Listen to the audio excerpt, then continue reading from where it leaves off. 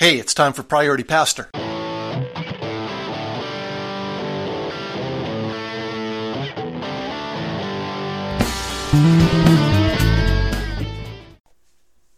Hi, this is Darren Ride. Welcome back to Priority Pastor. I want to share with you a thought today about the whole idea of how pattern interruptions in our normal routine actually help us grow.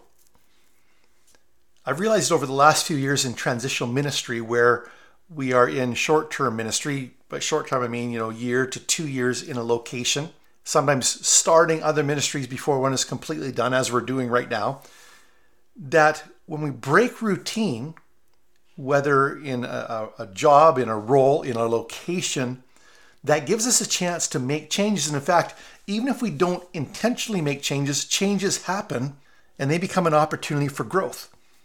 Now, there are some routines and habits I try to maintain. I try to maintain the same office setup wherever I go, where I have my laptop on the desk and a second monitor just a bit above that, and I have a file holder off to the right with all my current files, etc. Filing drawer where it normally is, that kind of thing. Sticky notes and things on the wall on the bulletin board, just little reminders and sayings that are mulling around in my mind right now.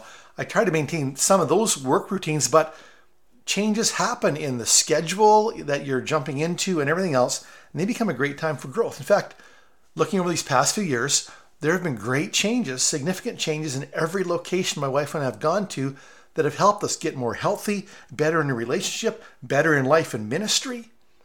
And so we were actually just talking yesterday and today, I'm recording this on New Year's Day, about how these changes have helped us to grow and talking about how we can bring pattern interrupts into our lives, breaks of routine, even if we're not moving around. Like, what if we quit moving around? Does that mean we quit growing? No, not necessarily. Well, one way of breaking routine is to have a routine of around New Year's or your birthday or some other strategic time, maybe an annual or quarterly treat, where you do some personal evaluation and intentionally make some changes, some course corrections, where you look at either your goals or your habits, what you're accomplishing or not, and make changes to change your outcomes. The old saying, if you keep doing what you've always been doing, you're going to keep getting what you've always got. If you want something different, you've got to change it. And pausing to evaluate yourself at strategic times of the year can do that.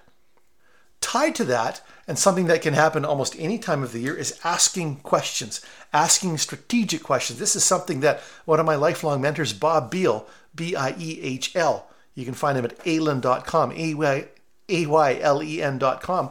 He's so good at his coaching, his writing, his thinking is all around asking the right questions. And when you ask the right questions, you get different answers. You get the right answers, and they move you in the right direction. Kind of a subset of asking the questions is asking questions of others, getting feedback from others, asking them questions about you, whether it's a 360 evaluation or some kind of input about your capabilities. I did a unique capability survey of some friends a few years ago, asking what do I naturally do better than others, and what do I need to know about how I'm seen that way. One that I'm just starting to roll out right now, today. I actually sent out the initial email today. I want to do some exploration of my blind spots because I've become a little unsettled lately by the recognition that pretty much every leader, even high-level effective leaders, have blind spots. That all of us have things in our lives that we're not aware of, that interestingly, a lot of other people are aware of it. And for whatever the reason, maybe because we hold their job in our hands, or maybe because they don't have the relational capital, they don't want to offend us, people often don't tell us what we don't know about ourselves. And so I've asked a friend if he will synthesize some feedback from people, and I'm going to ask them a couple simple questions. One question is, in your thinking, you're talking about me, you say something along the lines of, Darren is, great at this or good at this, etc. He's a good guy, but I want to know what comes after the but. What is the thing that is obvious to you where I need to grow? And then tied to that, very similar question, a little different angle. I say, Darren is 55 years old. What does he need to know? What does he need to do? What needs to change for him to peak, for him to be his best when he's 60? So I'm asking people to give feedback, to send them into this other person. He will synthesize them. I don't want to have all kinds of random input, things that only one person sees me because of something in their life. I want to see the high-level issues that show up in the impressions and perceptions of others about me. And so my friend is going to synthesize those and then talk to me and do that. And I guarantee you that will be a pattern interrupt. That will be a break of routine that will lead to some change, that will lead to some growth.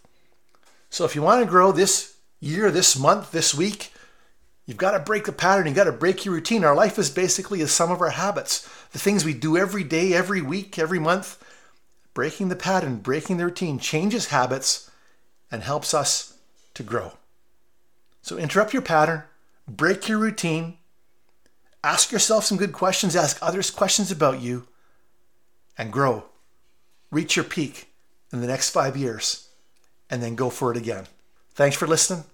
God bless and press on.